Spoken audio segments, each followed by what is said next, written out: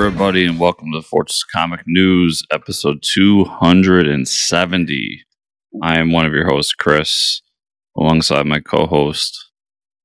Now, even better, with all the antibodies. It's Mike.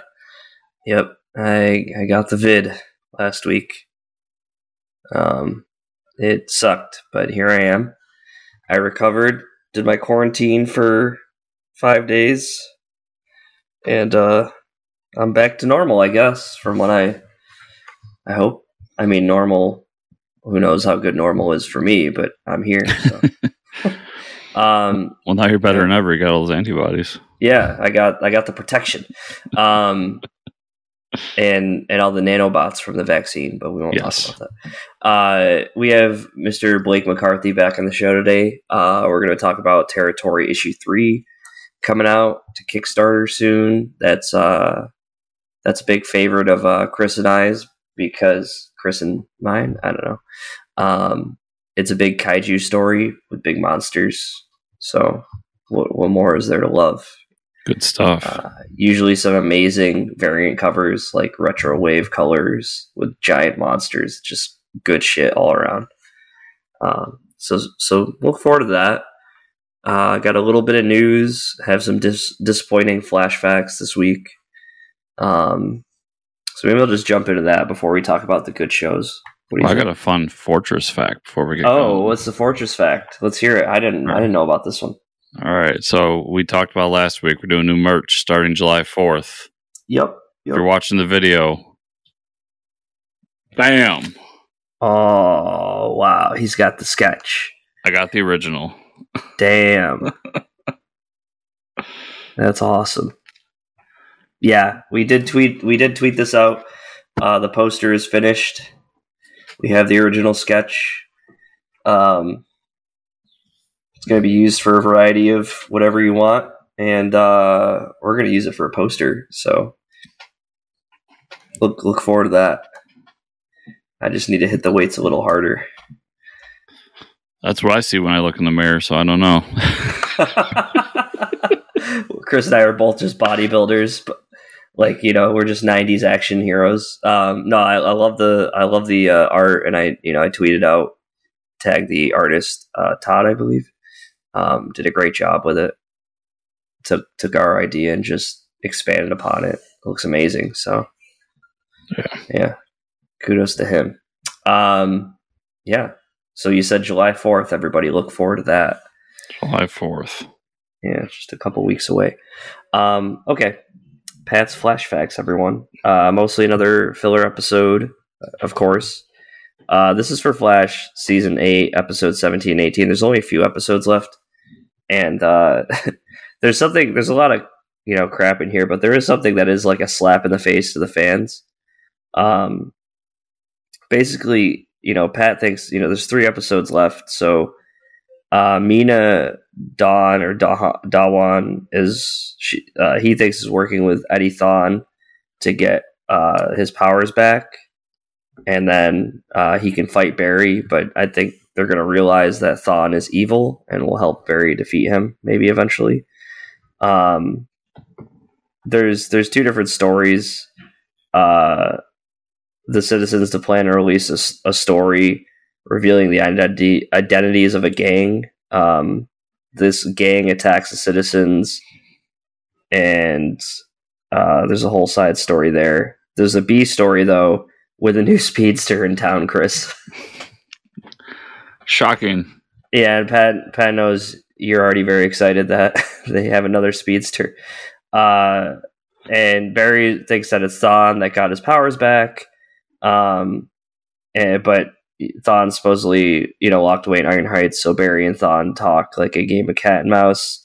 The new speedster is a scientist, Mina Dawn, aka Fast Track / Negative Flash.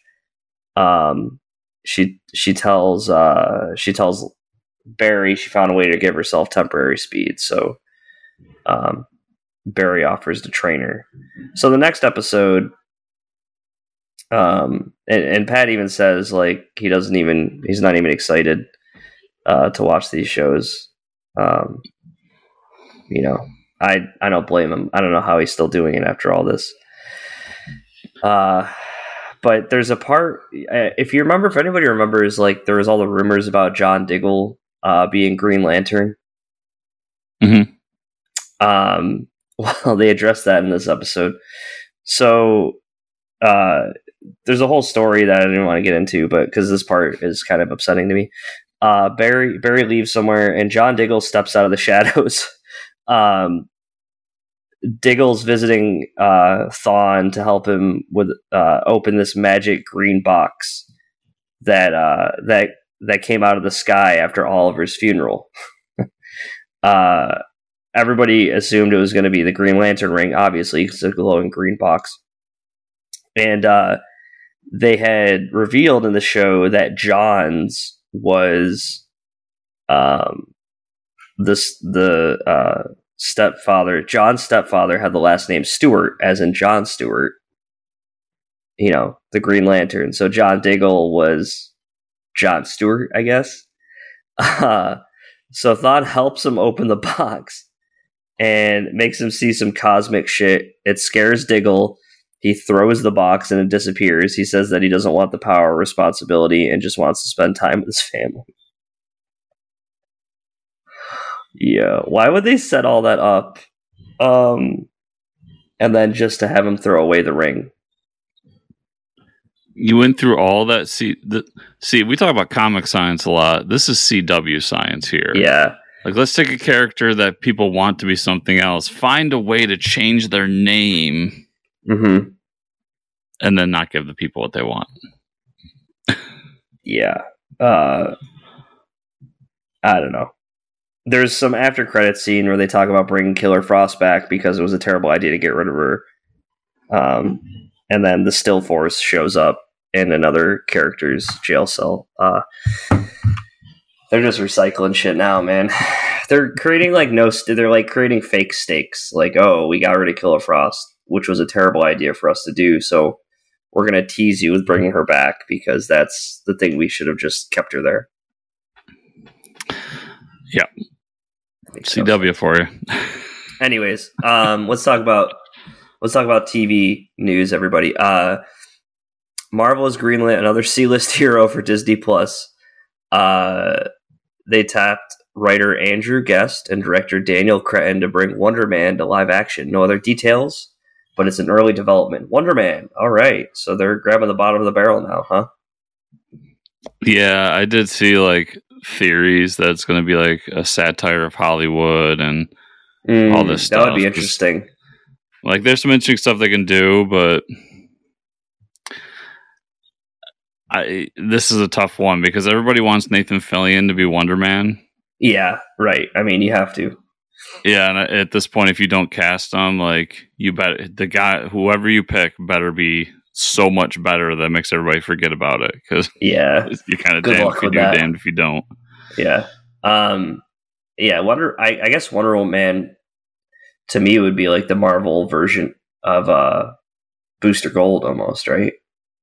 Kinda, yeah. If that's the direction they're going with, a little jokey. I mean, he's got actual superpowers, but like, right, his demeanor and everything is similar. Yeah, so yeah, that's a pretty good analogy, actually. Because I wanted Nathan Fillion to be Booster Gold so bad. You know, maybe one day, maybe. Yeah, so that's cool. Let's talk about some shows we watched this week. Obi-Wan finally gets it, man, after episode 5. It sucks that there's only one episode left, I think, right? I believe so, yeah. I feel like we haven't got much. I feel like there wasn't enough Obi-Wan in these 5 episodes, to be honest. So this episode was the best, hands down, I think. Because they do the thing we said, we're like, okay, and they did this in the comic too with the Obi-Wan book, where like him and Anakin are having a flashback, like training, and then they flash between that and like an interaction with them in the real time, and like how they've grown from this training and how they still fall for the same shit, or like how Obi-Wan didn't see the signs of, like, he saw the signs of Anakin wanting to be Vader, but he thought he could like train him through it and shit like that. That's what you show in an Obi-Wan show. I don't know why it took 5 episodes to get there. but the lightsaber fight was great with the flashback. Yeah, I mean, the episode was siege on Obi-Wan's little outpost, a cool battle scene, a death, a pretty significant death, and then they flee. I'll tell you what, though, I popped hard and it tricked me too, because when they took off and Vader ripped the ship out of the sky and then just tore it apart. Yeah. I was just like, finally. Yeah, I've been waiting for that scene in live action for years. But then it shows Obi-Wan getting the upper hand with the decoy ship because he knew Anakin would be an asshole like that. Yeah. Great scene, great back and forth, and then I called it in episode 1. Grand Inquisitor isn't dead. Apparently, like, people are just not dying from lightsaber stabs anymore. It'd be interesting if they explained it, but right. I knew from the like we talked about back then, it creates a huge plot hole if you kill him. So there's no way he's dead. My one complaint was that I didn't like the chick's turn to the good side. Even though I mean she kind of didn't go to the good side, but close enough. That whole like, let's get the bad guy to do good at the end thing. It's like, it is a Star Wars thing, so I should love it, but I don't know.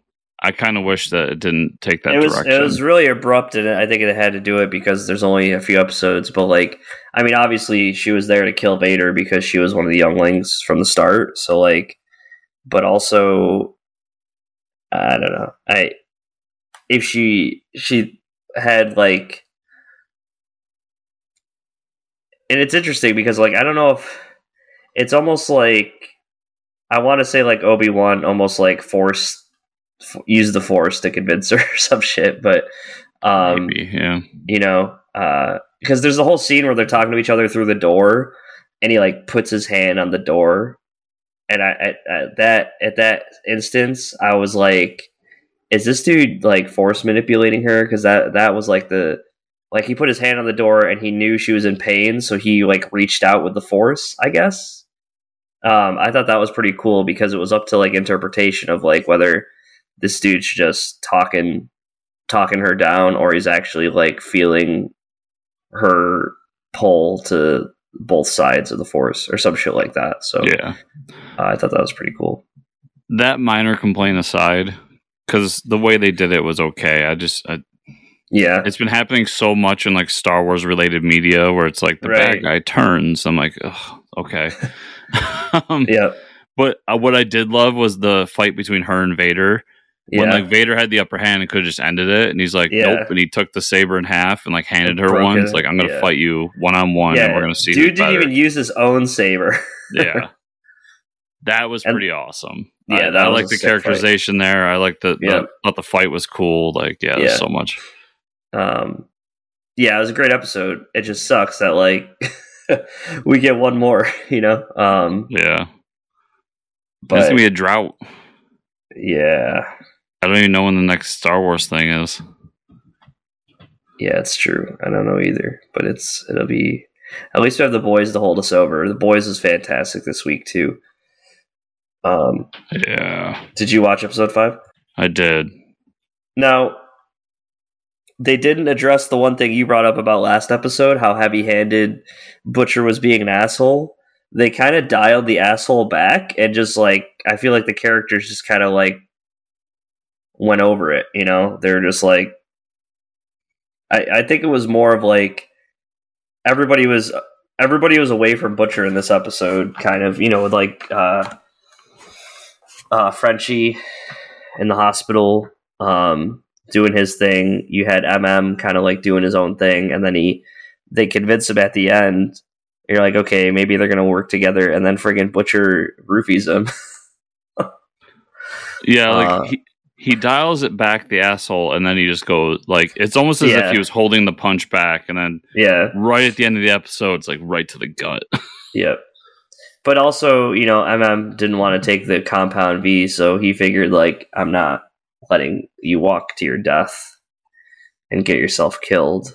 So, I mean, in that sense, he was really helping him. But This episode, they really put the whole strain on the relationship between Huey and Starlight, and he kind of like the end of the episode. And this happens in the comic too. The whole like back and forth of like, no, you got to be with me and not Butcher.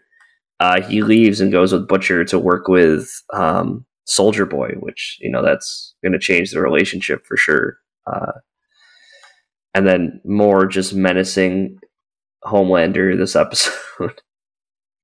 God, that guy can act. Yeah, like CEO Homelander. Yeah. It was funny because he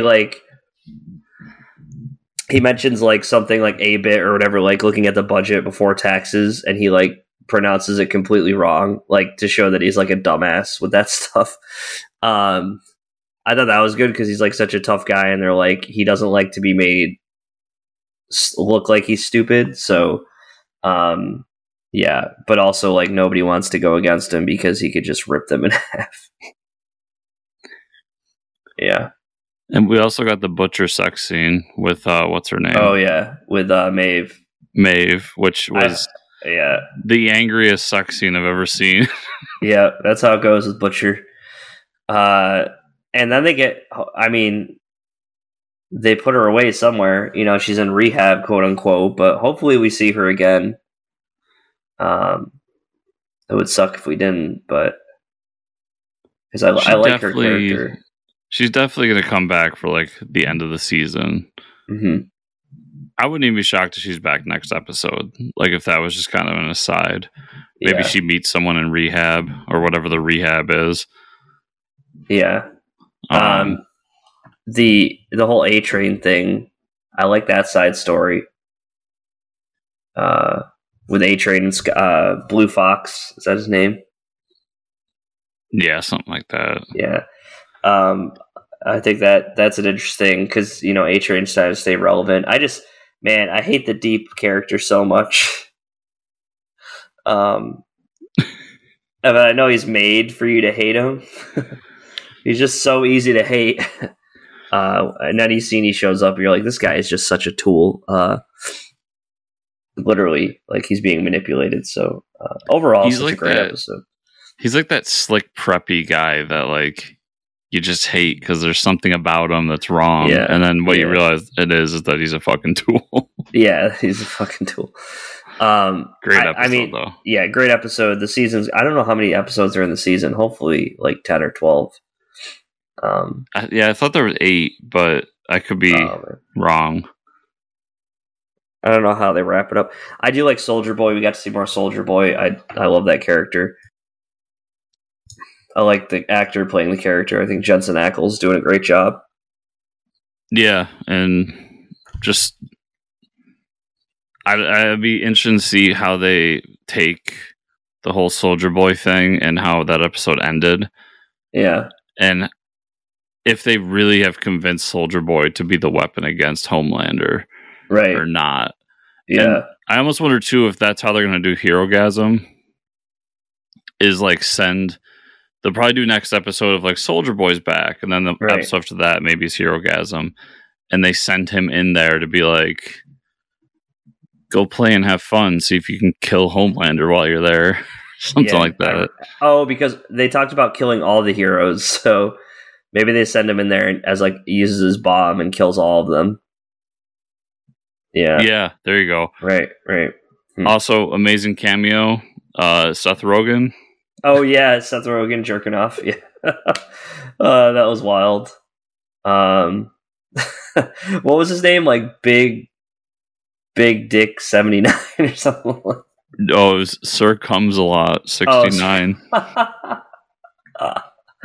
Oh man, this show's off the chain. It's so good. Yeah, there's so many good side stories, and they're doing such a good job with it. I can't wait to see how the rest of the season for sure. Okay, movie news. I watched Sonic 2. It was good. I thought the reveal. I'm guessing they're doing a third Sonic movie with the shadow reveal at the end of it was pretty sick. I liked the first one more. The second one was good, but I definitely liked the first one more.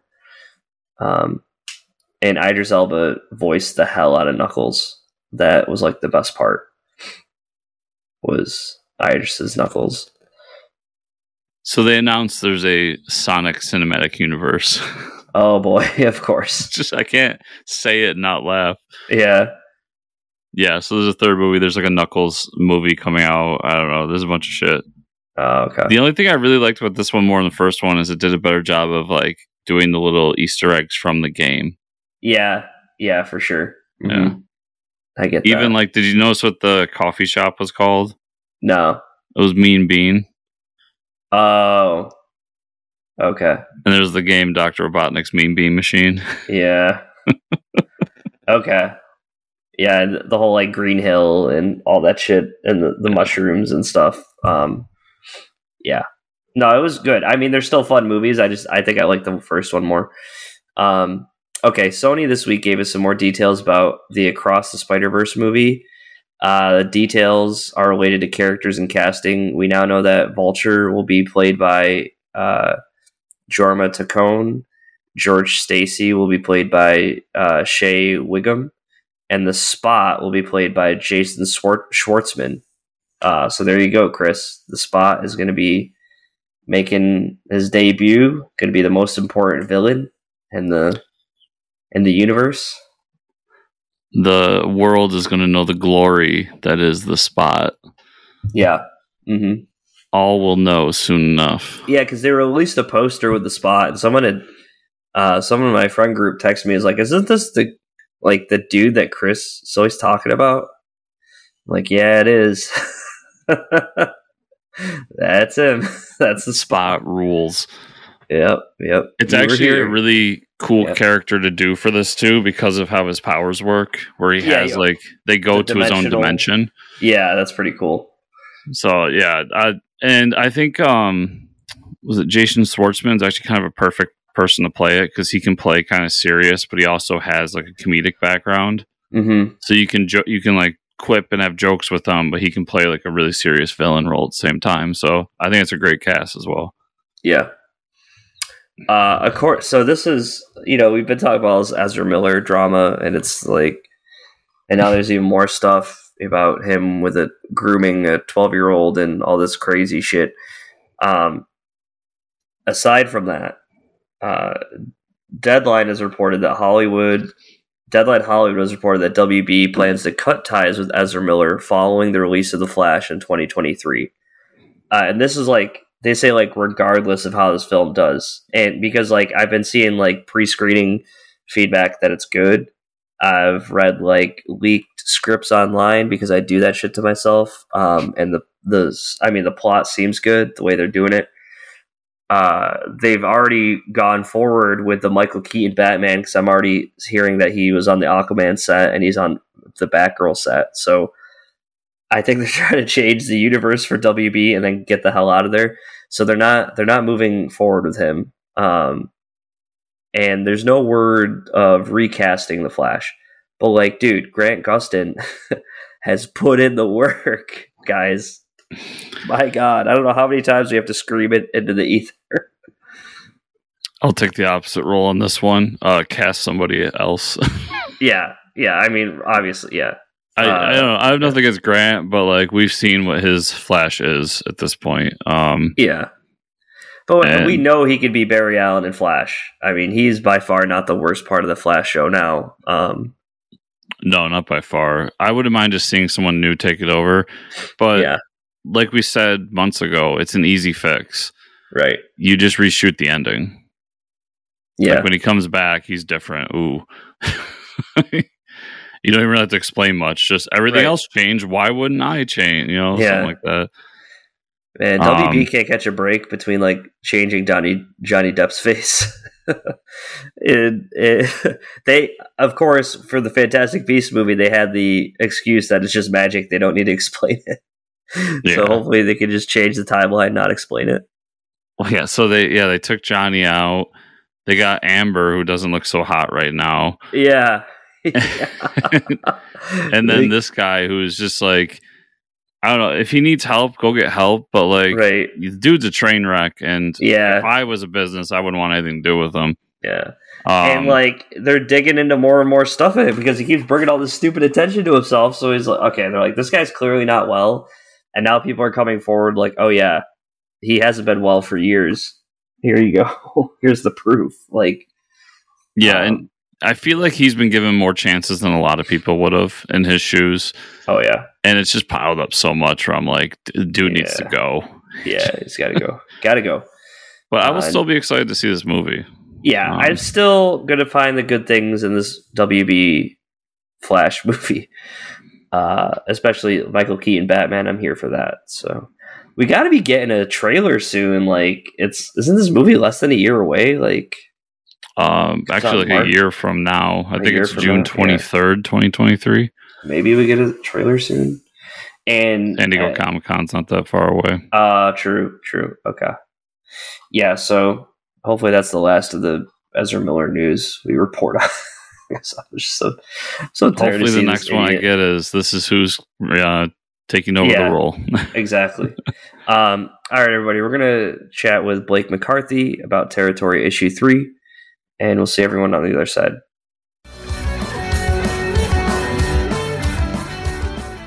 All right, everybody, we got a returning special guest for you all this week. Everybody, welcome back, Blake McCarthy. What's happening, Blake?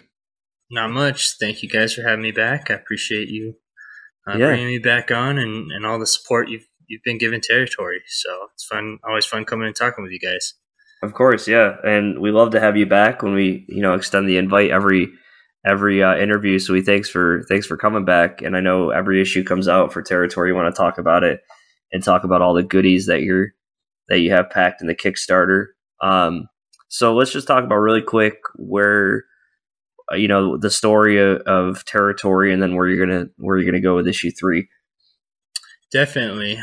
So yeah, just kind of overall, kind of a quick summary of the first couple issues for people who aren't familiar. Is it's a post-apocalyptic kaiju book, and basically they're in this far distant post-apocalyptic future, and people have kind of been reduced to living in tribes again, and kind of a very primal kind of lifestyle, and they worship these kaiju that have popped up as gods. And so the first 2 issues are really focused on kind of this one tribe, this one character, Alkia, and the Great Horn, which is this beast you see behind me here, nice. Which is the kaiju, and that's the kaiju her tribe worships. And then in the second issue, they go on a kind of a sacred pilgrimage where you see the Great Horn battle another kaiju. And this all happened in the past. And then as they're coming back from that pilgrimage for the third issue, when they get back to their home, it's been destroyed, and there's evidence of another kaiju battle between the Great Horn and a new one. And so this third issue is the most fun one to write because it's got the most kaiju action out of any of the issues. Nice. And so that was really fun to do. That was wanting to do a kaiju book, like that's the most fun part. And so really getting to dive into that. And it's pretty much from the start of the issue all the way through for this one that there's kind of a big kaiju battle going on, amongst other things. So if you're a fan of just the kaiju action, definitely want to check this one out. And then it also, so the first 2 kind of establish the religion, kind of show, how you've got a character who is born and raised very devoutly to this religion, and that's kind of all she's known. And now as she's starting to grow and experience new things, and as she's interacting with the Great Horn more and it interacts with other kaiju, that kind of shakes her faith a little bit. And so we start to see how she reacts to that. And this issue really kind of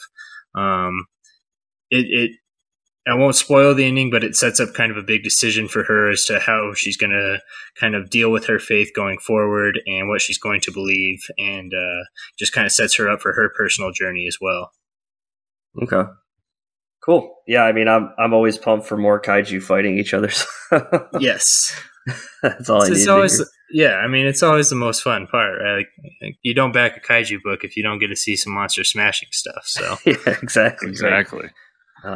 Yeah, and I know Chris and I have been huge fans of all the different variant covers and goodies that you've done with the Kickstarters. So can we expect to see that with issue 3? Or I guess it's, as the recording releases, it's out now, but talk about that a little bit.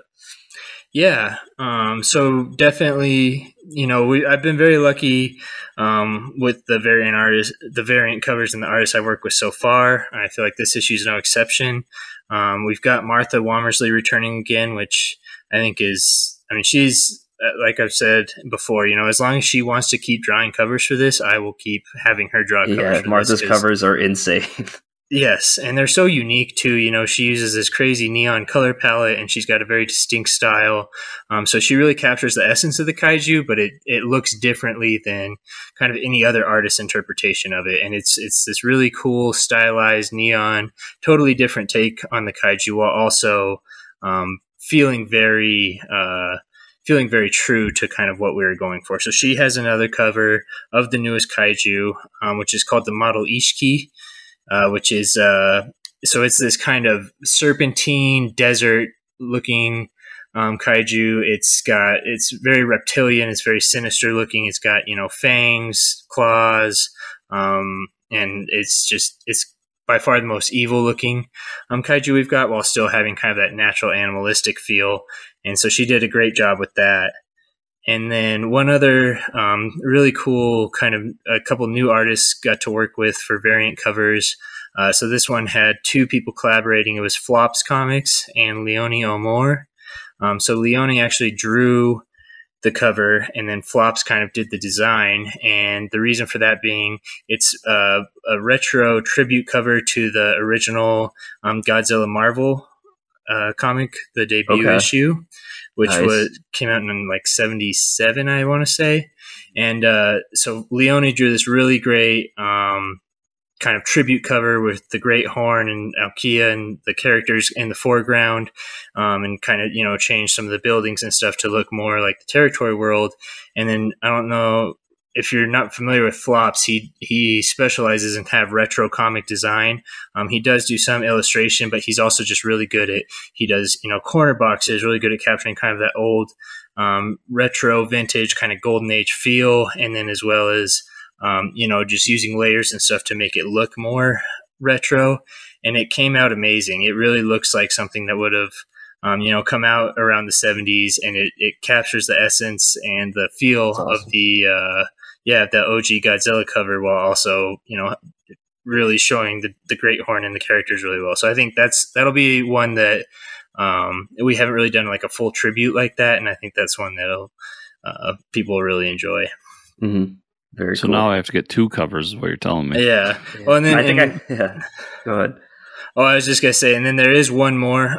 Chris Sassman, the artist, the main artist on the book, the artist who did the main cover, also did another one, kind of a more minimalistic one. So with the main cover for this book, you get this kind of action shot of the Great Horn and the Model Ishiki fighting, because we really wanted to showcase the kaiju for the cover in this one, because we hadn't done that in any previous covers for the main cover. And but then he did a variant where you get kind of the sinister eyes from this new kaiju in the background, and Alkia is holding up her bow, and some people are reaching up to it. So you get kind of the religious feel to it with the kaiju in the background. It feels very ominous, very tribal, and I think it's a very cool feel that's very different from the main cover of the book, so it gives people some options as far as which one they want to do.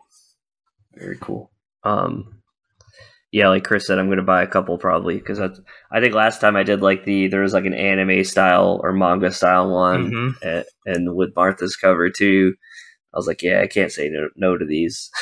Yeah, and honestly, like, that's one thing I've really enjoyed doing, is the variant covers, just because, getting to build the world is cool, but then seeing other artists' interpretation of it and getting to adapt it to different styles, like the manga, is totally unique, and this retro variant is going to be totally unique. And so, being able to see this world through different lenses is really cool, because it makes it, I think it makes it feel a little deeper, and it's not just, this is Territory. It's like Territory is a story that can be kind of seen and told some different ways, and seeing some different interpretations is really fun. Yeah. Yeah, I agree. And I know you're going to continue to plan this out, right? Was it 6 issues for the first arc, or do you know that? So it was originally 6 issues, but it's actually going to end up being 5. So with the second issue, the first issue had no editor, and then the second issue, Nicole DeAndrea came on board as an editor, and she's been great. And I feel like the second issue read a lot better than the first one due to her, editorial skills, pacing, storytelling. She's very good at that. And as we kind of looked at the overall story, we realized that I think it's 5 books will be more impactful and it will flow better and be more exciting. Because I have 6 written, but they kind of drag out at points. So we're going to combine parts of a couple of them and cut it down to 5 books. So the first arc and really the whole story I have in mind will be told in 5 books. Interesting. Great. Cool. So I want to go back to the covers real quick. As we're recording this, we haven't seen the Kickstarter's not live as we're recording this. My favorite part of your Kickstarters thus far is looking at to see what the Mars variant's going to be, or the Martha's variant's going to be. And because I like to throw things out there that I want to happen, I think the coolest thing for like when you do the trade would be to do like a poster getting all of her covers on one like image. Yeah, that'd be sick. I agree. And especially because it's kind of cool because, the first 3 have been different kaiju each time. So getting it, and that's actually one of the rewards I'm doing for this Kickstarter is for people who haven't been able to get her covers in the past, is there will be a bundle. You can get the first 3 issues, her covers cool. on it. So, just for people that like it, just, really being able to get all of her stuff. But I agree. I think, I'm going to try to work with her as much as possible and use her artwork as much as possible. Cause it's one of my favorite parts about the, how all this has come together so far. And, I think a lot of people have really dug it. So definitely, I'll be trying to incorporate stuff like that in the future.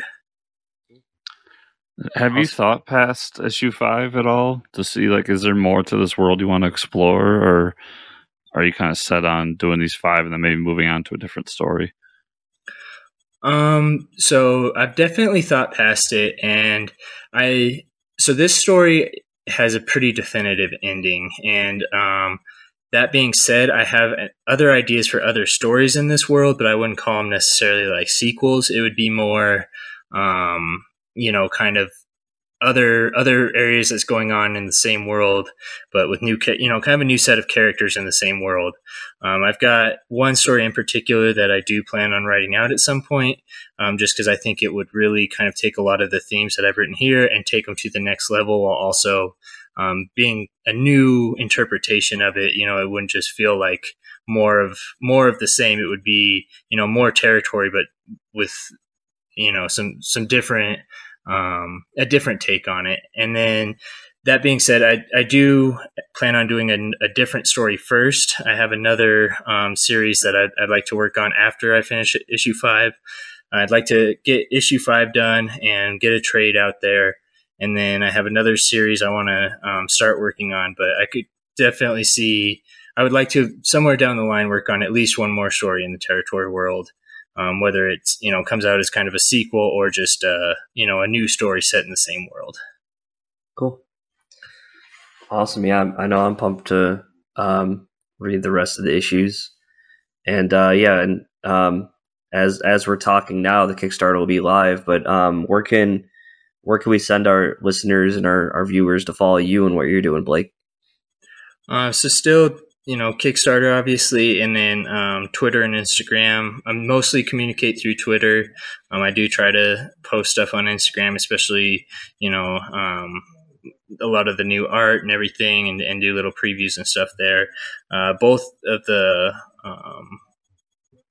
my tags are the same. It's just at BMC Comics on both Twitter and Instagram. So Twitter would be the most up-to-date info, but Instagram will give you kind of a good idea of the visuals and a lot of the, big news as it comes out. Okay, great. Awesome. Yeah. And to all the listeners out there, we will have links in the show notes to the Kickstarter, so make sure to check the book out. We've been telling you left and right to check it out. You got to go do it. You got to do it. We love this book. So, Blake, thanks so much for joining us again, man. Best of luck with the Kickstarter. I know it's a stressful time, but I'm sure you're going to kill it. And we look forward to the next time we chat, man. Yeah.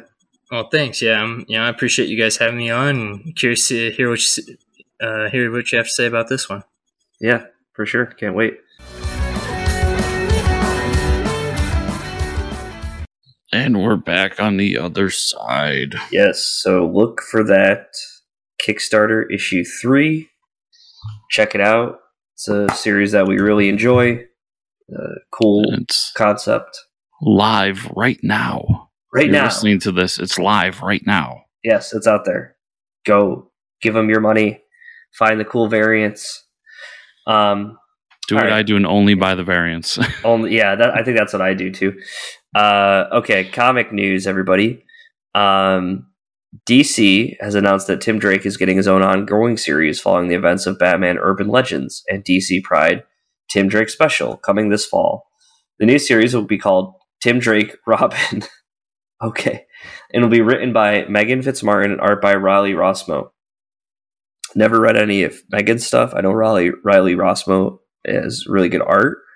I will not be reading this book because I could give a shit about Tim Drake. If that's your Robin, hey, that's it. My only Robin is Carrie Kelly, and they'll never do a book about her. So,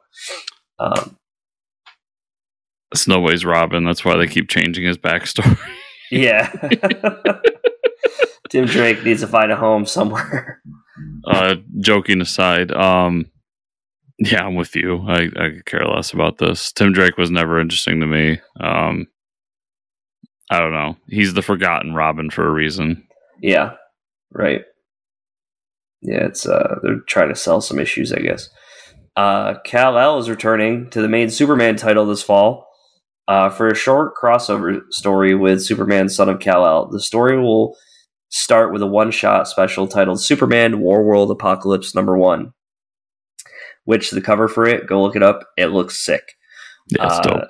It's a dope cover. And then switch between Action Comics 1047 to 1049 and Superman, Son of Kal-El 16 to 18. This couldn't get any more confusing for anybody. I believe that means Tom Taylor is writing all of it. Nope. Okay, so that's even more confusing to me. I'm going to wait to see the dust settle on all this and then see if I can just read them all at once or just read the one shot and be done with it. I did fall off of Superman, Son of Kal-El. That character is just not for me. I prefer we talked about this. The young John Kent is like what we want. I don't want to see John Kent trying to be an adult, and filling his father's shoes. It's just like, I'd rather read the Superman book at that point. Yeah. I don't like John Kent trying to be an adult, but acting like a teenager. Yeah. I mean, sorry. I think it's true. Yep. The other writer on this is the superstar known as Philip Kennedy Johnson. Oh, well. Because he's doing the Action Comics book as well as the Warlord Apocalypse book. Okay. This won't get me back in though. No. Sorry. I'll be back for the big rebranding of Superman when they give someone else the book. Yeah. When they give it to, like, I don't know, the first 6 issues to Grant Morrison again or something. Yeah, because I was all in on Philip Kennedy Johnson's Superman, and then it like lasted 3 issues, and they're like, "Here's a different Superman." And I'm like, oh, "Yeah, fucking DC. Why are you doing this to us?" Now to be outdone by Marvel, DC is celebrating Harley Quinn's 30th anniversary this year. They have an oversized comic to go with it. Not to poke fun at it, but the special will feature some great talent: Stephanie Phillips, Amanda Connor, Jimmy Palmiotti, Stefan Sejic, Paul Dini, and more. So big hitters for this. I might have to check this out. But 30th anniversary for Harley Quinn. Is it something that we should be celebrating? Probably not. Is it something DC wants to exploit to make the almighty dollar? Yes. So if you're a Harley Quinn fan, this is huge for you, I guess. I'm down for this celebration. Yeah. I don't know. 30 seems like a good number to celebrate. Yeah, you have a point. 30. I'm turning 30 this year. I could sympathize with that. Yeah. Now that, like, when they get into like the 65, 75s, like those are weird, man. Marvel gets a little ridiculous doing it every 5 years. And the thing is their entire universe was created in the same year. So it's like 80 different anniversaries every 5 years. It's like, okay, guys, like, we get it. Yeah. This coming from a hardcore Marvel fan. I know. Damn, son. Yeah. I mean, huge fan of Stephanie Phillips, so support her. And this they got a lot of talent on it. It doesn't seem just to be a throwaway for them. So yeah, and we don't really read a whole lot of Harley, but they're doing like the book's going weekly. I just read today that like the next story that was solicited is the death of Harley Quinn. Oh boy. Yeah, like so they're going all out for that anniversary shit. So yeah, we'll see how it all works out for them. Marvel has announced that in 2023, the Planet of the Apes will be returning to the comics publisher for new and reprinted stories. Chris, are you excited about this? Yes. Really? OG Planet of the Apes, man. They're not doing like I love the new movies, don't get me wrong. Yeah. I couldn't get into the new like comics based on those new movies. This is based on OG Planet of the Apes. I am so in. If they get a good writer and creative team going too, even better. But I will check out issue 1. I don't care who's writing it, who's drawing it. I'm going to check this out.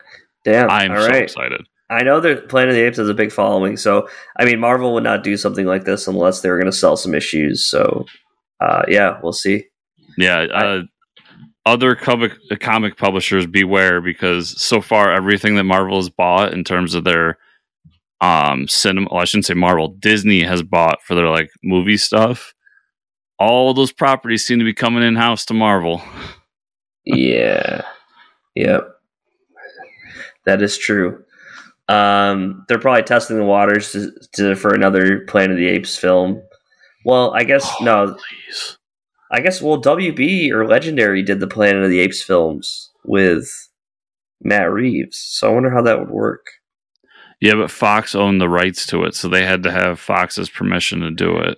So they probably licensed through Fox, but now that Disney owns Fox, I mean, those movies were so good, though. They were really good. Yeah. But dude, yeah, if this is the testing ground for more Planet of the Apes movies, I'm in. Yeah, we'll see. I mean, they'll do anything to make more money. Image Comics and KLC Press have announced that the latest Donny Cates and Ryan Stegman collaboration is coming to print at Image Comics this August. The new dark fantasy 90s inspired comic was a launching point for the KLC Press Substack. So I'm going to be checking that out for sure. Yes, I didn't write it down. That book is Vanish. Hell yeah, I'm checking this out. I don't care. Dark fantasy 90s inspired comic? Sure, why not? Donny Cates could probably sell me on like, what was the name of the manga that one of our past guests got her start in? Oh, like the Yaoi? Yeah. Yeah, like Donnie could write Yaoi, and I'd be like, well, I gotta check it out. It's Donnie. I should probably try it. At least give it a shot. That's funny. Yeah. I mean, this is exciting. I love fantasy shit. I'm down for this. It looks kind of like the designs and everything remind me of The Darkness, which I'm not a huge fan of, but like, The Darkness was a huge property. And I think Donnie's got that unique voice where you can take those like kind of cheesy 90s things and make them cool again and do them in a new way that like actually makes them a lot more interesting than they were. Yeah. AKA Venom. Exactly. Yeah, so that's pretty cool. We'll be on the lookout for that. Very sad news. This is way too surprising. Tim Sale has passed away at age 66. Way too young. I mean, if you don't know who Tim Sale is, I mean, come on, Batman Long Halloween. He did the award-winning Marvel Color series. I mean, he was involved in a lot of different Batman shit at DC. His drawing of Batman is super iconic. I mean, Long Halloween has been pulled on from almost every cinematic movie universe. That series is fantastic.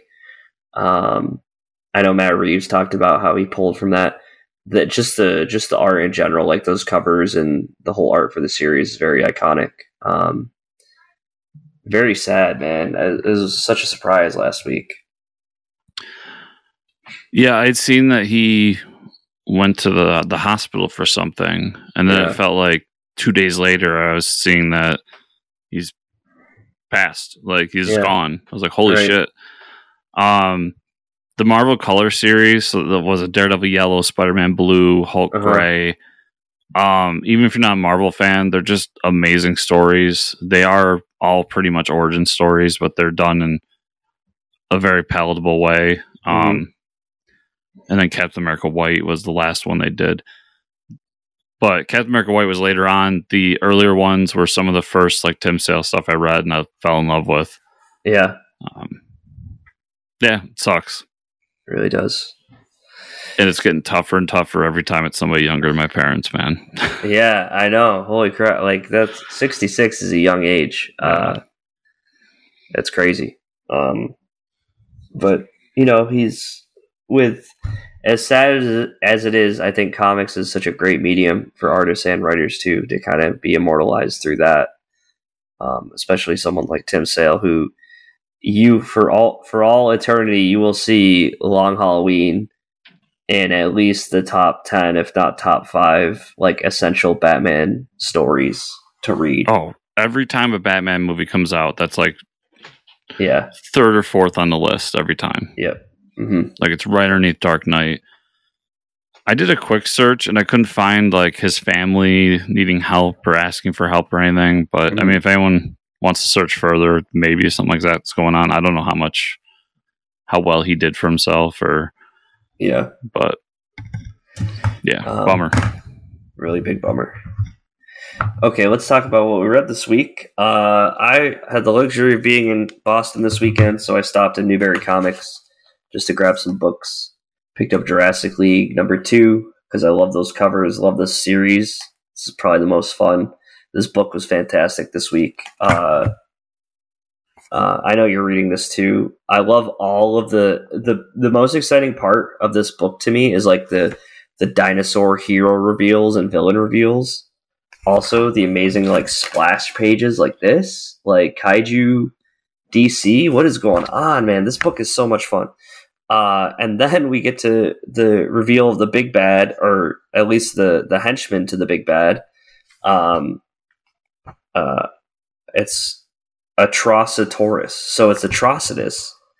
If you know the Red Lantern, the head of the Red Lanterns, but he's a dinosaur. And you have the Joker dinosaur, but you also have the Reverse Flash, running him to Atrocitus. And the Reverse Flash looks like a turtle bird / dinosaur. It's fucking amazing. And then they said Did we see the Flash in the first issue? Because I don't remember that. No, we don't. So okay. That was just another reveal. That was great. And then they talk about they're bringing back some big bads. So I really want to know who the head of all the dinosaurs is. It's got to be Darkseid, right? Yeah. Like Dark, what would you call him? Darkosaurus Rex or something. Yeah. Oh, dude, if Darkseid was a T-Rex. Yeah, he's got to be a T-Rex, right? Like they say, we haven't seen a T-Rex yet. This book is so much fun. The colors are amazing. The art is amazing. We finally got the Trinity teaming up at the end of the book to go fight the big bads, which was just they're doing a great job. Daniel Warren Johnson and Gideon doing the art, absolutely fantastic. Yeah, I love that book. This is a book I read already, but I picked up this variant for Justice League Road to Dark Crisis. This was a Chris Burnham variant, and it has Pariah sitting on the front reading, like he's got stacks of comics behind him. Oh, a throne of long boxes? Yeah, he's got a throne of long boxes, and he's reading Justice League of America, and it's the issue. The funny part is he's holding my favorite Justice League of America issue. I believe it's 29, where you have the crime syndicate on the front. That's the issue he's reading. So I don't know if that's like a hint at something, but it's like, you know, Green Lantern versus Power Ring. I believe that's the issue he's holding. And then there's other issues on the ground, but Chris Burnham's art's amazing, and I thought this was just such an awesome variant that I had to pick up. And then Chris had talked about this. I found this at a local shop, so I figured I'd support Vault Comics, get this awesome hardcover for Barbaric. Chris was right. It is fucking sick. I mean, the colors just pop. Like, such a good book. Yeah. Hardcover's under $20 too, $17. So, I will say this too. We talked about the Dungeons and Dragons like fantasy pub book, Questicide. I ended up getting my hands on a second printing of the first issue, and I don't know if you look it up, it is the cover to D&D, like the red. The cover art is like the red D&D like box art. So that's cool. I had to pick up that variant. So I ordered that. But yeah, so those are my physical copies that I bought, and then obviously I read some more stuff. But man, Jurassic League just happens to be that book is just so much fun. I caught up on Batman Beyond Neo Year number 3. I know you read that, talked about it, really good. I caught up on Dark Knights of Steel number 7, Monkey Prince number 6, Thor 26 is really good. And then Iron Fist number 4. This is actually really good. Alyssa Wong is killing it. I know I talked about this at first with her, but she brings in a couple more immortal weapons, and there's like a big fight with Iron Fist and his friends, stuff like that. And then we get some more characters coming in at the end and setting up like what the villain's doing, who the main villain is. And there's this Feng Ji is his brother, and so he's the villain trying to get the sword from him. It's just a great story. I would recommend it. Radiant Black, number 15. I tweeted about this. Did you read this book? No, I'm behind on Radiant Black. Okay, so there's a QR code, and that's all I'll say. And you watch this; it's actually like the issue revolves around how Radiant Black is like fighting this old action hero in like an actual movie within the book. And they talk about it's like a fan movie, and then they have a QR code on one of the pages, and it's actually like you can click on it with your phone, and it sends you to YouTube to watch this 5-minute animated short. And they have Batman Beyond voicing Radiant Black, which is amazing because they talk about that in the issue. It's a great issue. You have both the friends, Nathan and I can't remember the other guy, the one who used to be Radiant Black and the new Radiant Black, trying to get along and find his way of like, okay, I can't wear the suit anymore, but the alien is still talking to him, so like he doesn't understand like what he's going to do. He's like, and even the alien admits to him, I don't know how I can still contact you without the suit. So they're both kind of learning things. It also involves Ambush, the villain, and how she wanted to recharge her suit to like keep her, because she has that issue where she needs the suit to stabilize her body because she has like her own medical issues.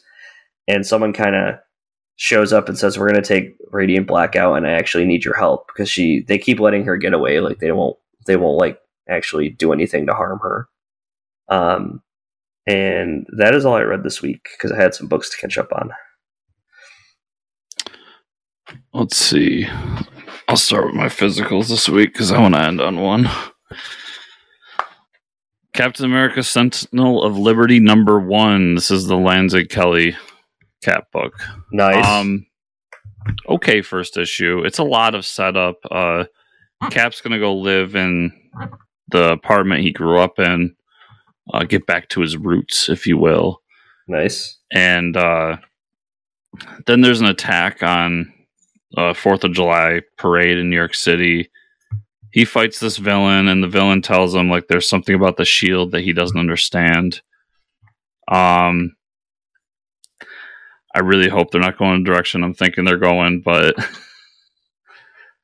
yeah, there's going to be something going on with the shield in the next couple issues. Okay. In the beginning of the book, they show somebody forging the steel back in the 40s, and it's 2 black guys doing it. Okay. I see. I hope they're not going down that route because it's going to be tiring for me personally. But that aside, it was a good first issue. Bucky's in it. We kind of get some parts of like what Bucky was doing back in Devil's Reign, and knowing that he has some sort of vendetta out for people. Moon Knight, Black, White, and Blood, number 2. Good couple of stories. David Pose has a story in here, so that was cool to see somebody we know in it. Yep. Yeah, it's an anthology book about Moon Knight. A lot of stuff about split personalities and fighting bad guys. Nice. If you're a Moon Knight fan, you'll enjoy it. If you're not, you probably won't.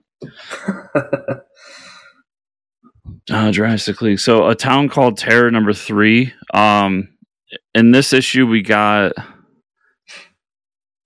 so our lead character in the last issue got into a bar fight in the town called Terror with this gang, I guess, called the Franks, and they're all Frankenstein monsters. And they're the ones his father made a deal with, so his father come back to life.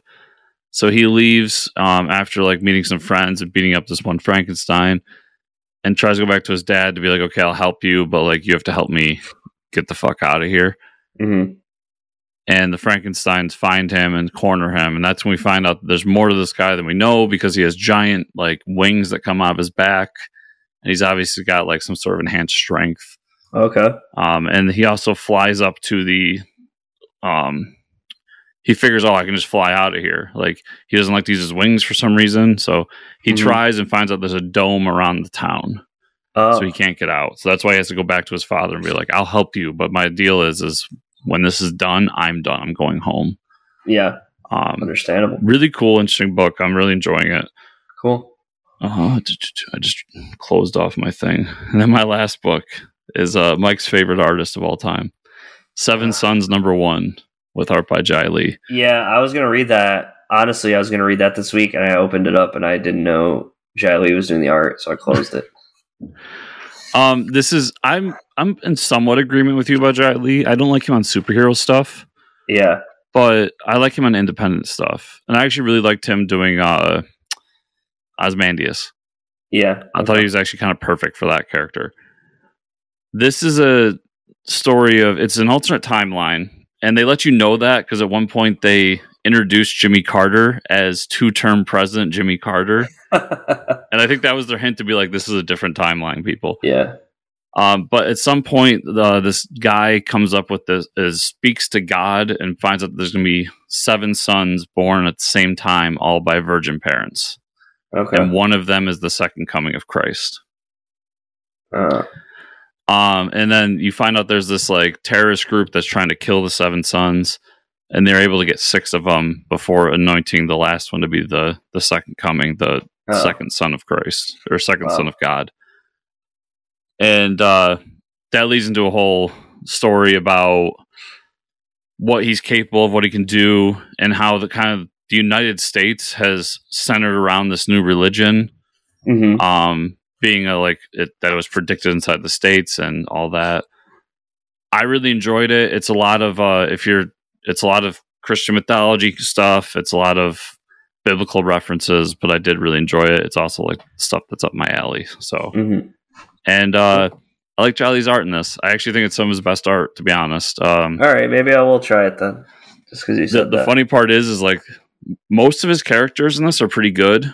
Like he's always had an issue with a variety of like bodies and mostly faces, like face types. He does a pretty good job in this, but then like the Christ figure, the lead character who's going to become the lead character. Has the Jai Lee face. And you know exactly what I'm talking about, right? Yeah, I do. So that's how that character stands out from everyone else. So it's kind of interesting how he did that, but maybe he did it on purpose. Okay, cool. Yeah, he had to have. Yeah. But limited series, so I think it's 6 issues, so I'll definitely stick with it. I really enjoyed that first issue. Cool. So Mike, that's everything. Where can people find you on the internet? You can find me at Fortress Ricker on Twitter. Where can they find you and or the show? Well, you can find me at Fortress Chris on Twitter, and you can find the show at Fortress Comics _ on Twitter, as well as FortressComicNews.com. Remember, everybody, to like, subscribe, share, comment down below on the video version of this. and to give us the 5-star review on podcatcher of your choice, or whatever your podcatcher does. Just do the thing that says, yay, I like this show. Yes, do that. And if you want to go the extra mile, patreon.com/Fortress Comics. Also, as we talked about at the top of the show, new merch hitting July 4th. So make sure to keep your eyes out while you're celebrating America's birthday. Yeah. Get some cool shirts. That's everything we have for this week. I hope to see you all next week.